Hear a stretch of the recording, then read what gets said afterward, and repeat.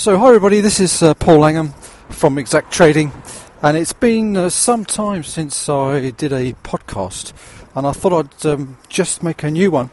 I'm on my way down actually to the centre of Brussels where I live, and I'm going to do a bit of Christmas shopping, but I thought it's a great time just to have a little bit about a chat about some of the FX ideas that I've been looking at recently, and reviewing some of the ideas which I've had from many years ago. One of the ideas I've been reviewing, which we did a lot of work on probably 15-20 years ago, was range extension, and I'm going to be presenting some findings on that shortly in a webinar. Basically, range extension is along the lines of working out where your open for the market is, so effectively 9 a.m. London time, 8 a.m. European time, having a look at that and measuring the number of pips which the market moves in the trading day that you're observing, and then capturing that information over a period of 3 months, 6 months, a year, 5 years, 10 years, 15 years, whatever it is you want to do. And what is remarkable at the moment is during 2007, 2008, 2009, up to 2011, we had a lot of days that were 200 pip moves on the euro US dollar, 250. We even had one that was nearly 600. And the average was the average of the extension, if you like, of the actual range per day is a lot higher than it is now. The average move on the euro US dollar now is well underneath 100 pips, and previously we were way above the 100. The 150 pip day, 200 pip day was the norm. And the reason why this is interesting is that, as I've always said, if you can just get onto the train and you can just get the right direction, you can detect which way the train is moving, it starts to move and you get onto that train, then once that train is moving, obviously if it's got the possibility to move a couple of hundred pips in a trading day, and it's moving quite fast because it has to make that couple of hundred pips, this is potentially very interesting, because you're just riding on a train which is moving quickly, free of charge, and you can bank some profits, and you can even get you can even make some mistakes. You can even even gets you out of jail, bails you out. You can make mistakes, and you start to go in the right direction. Now, of course, if the market is only going 40, 50, 60, this type of thing, with trading costs, with the fact that it's obviously hesitating and pulling back, you're just not getting enough momentum to get you into that profit situation. Albeit, the 50, 60, 70 pips is still 50 to 70 pips. It's still worth having if you can get it, but you've got to get that. Let's say you can get 50% of it. If you can get 50% of 250, 125, that's a pretty good gain. Depending obviously what lot size you're trading. But if you're starting to get only 30, 35 or 20, 25, you're paying away 10%, you're paying away 2 or 3 pips, you've got to get in, you've got to get out. Market is obviously hesitating because it's not running so far, etc, etc. It starts to change the dynamics of the way you trade. So I've been looking at a lot of this since January, because some of my own trading systems have been suffering. These are things which have been running for 10, 12, 15 years. And in the algo group that I run, we just got 3 or 4 people in that group. I've been discussing this with them, and that I need, actually from a personal point of view, to reevaluate a lot of my trading systems, because they are not performing as they should do at this lower level extension, if you like, this lower level range. It's not even a question of volatility of the actual price. It's a question that they just not running so far. The pips are just not there. So that is something that I'm looking at currently, and I'm trying to come up with an idea of come up with some ways that I will be able to improve what is currently happening, and get some of my trading ideas back on track. And my findings are that the majority of what I've been suffering from is the fact that we're just not having enough of the range extension is just not large enough in order to help me get to the target that I need to get to in order to make my daily number of pips. And the other thing is that obviously what I like to do is to run my trading on an accounting basis. so that at the end of the day I know how many pips I have made. The books are closed generally, certainly for the the intraday trading. Books are closed, and you have an idea about what you made. You know where you've gone wrong. You know what you need to improve. You know what you need to look at.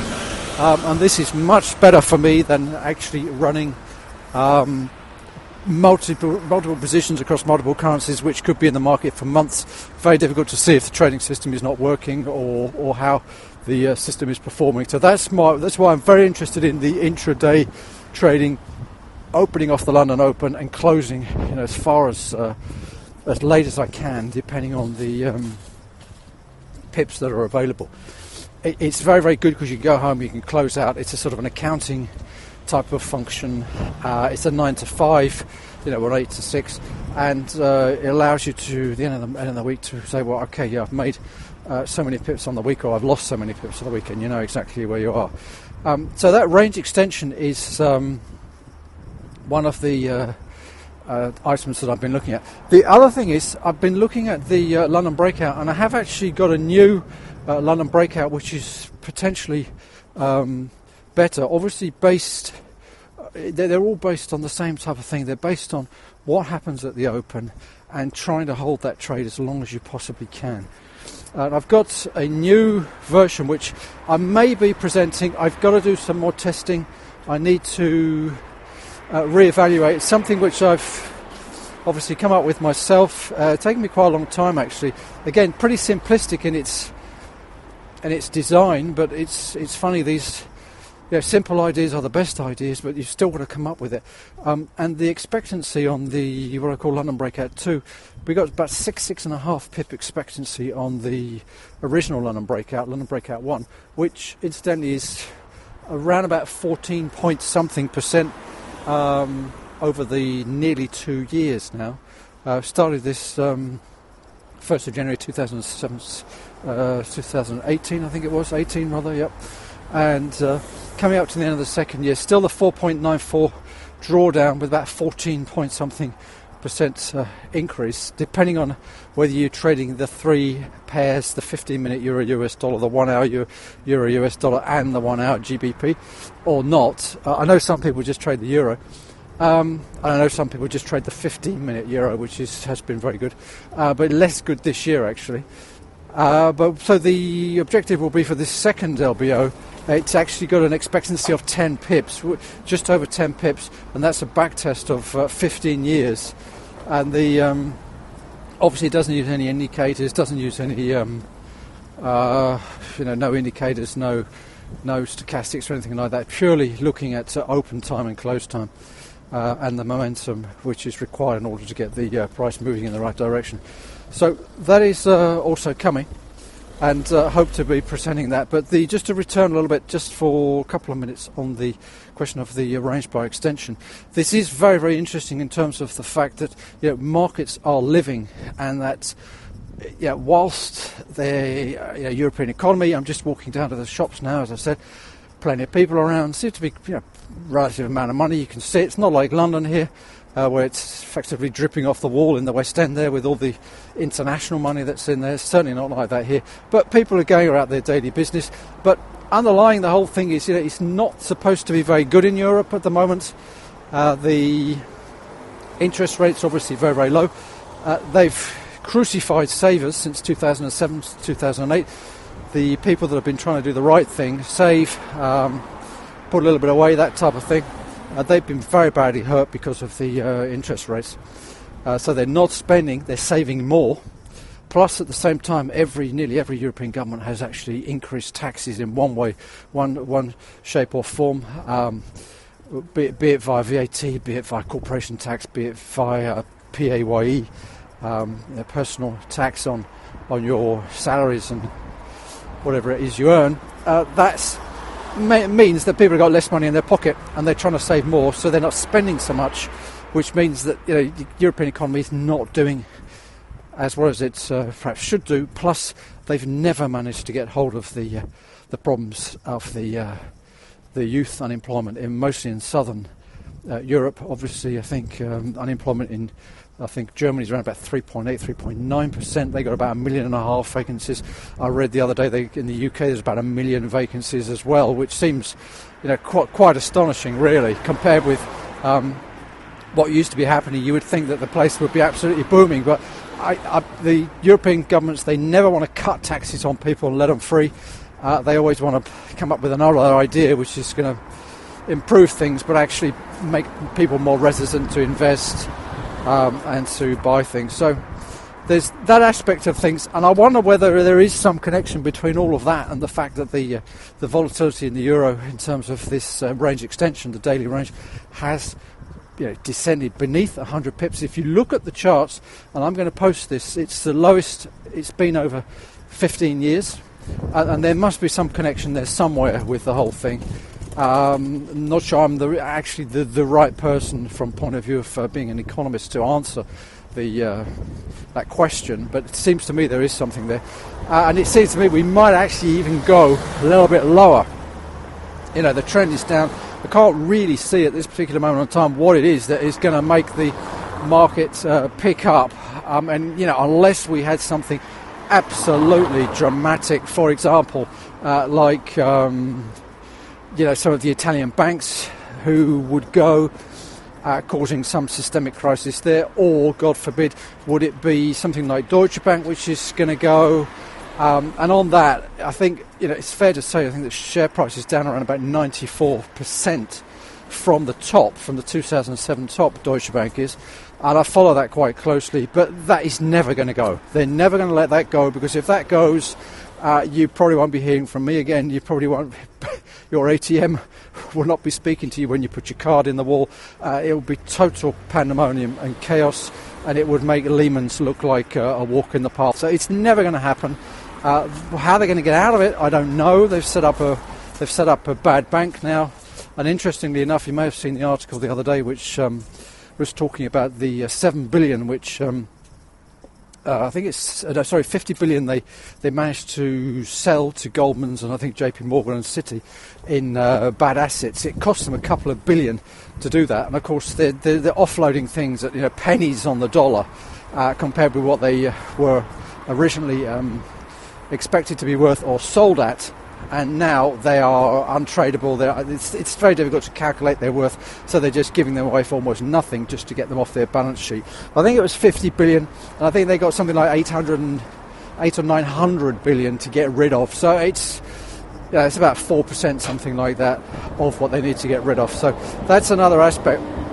And I wonder whether people, traders generally, banks especially, are just beginning to understand that we're becoming very monolithic, very top-heavy, very, I don't know how to say it, but we're being more and more governed effectively by the guys at the EU who make deals with the ECB, and the whole thing is extremely heavy, and it just means that the volatility is just not there. They don't need to have any volatility because nothing's going to go wrong.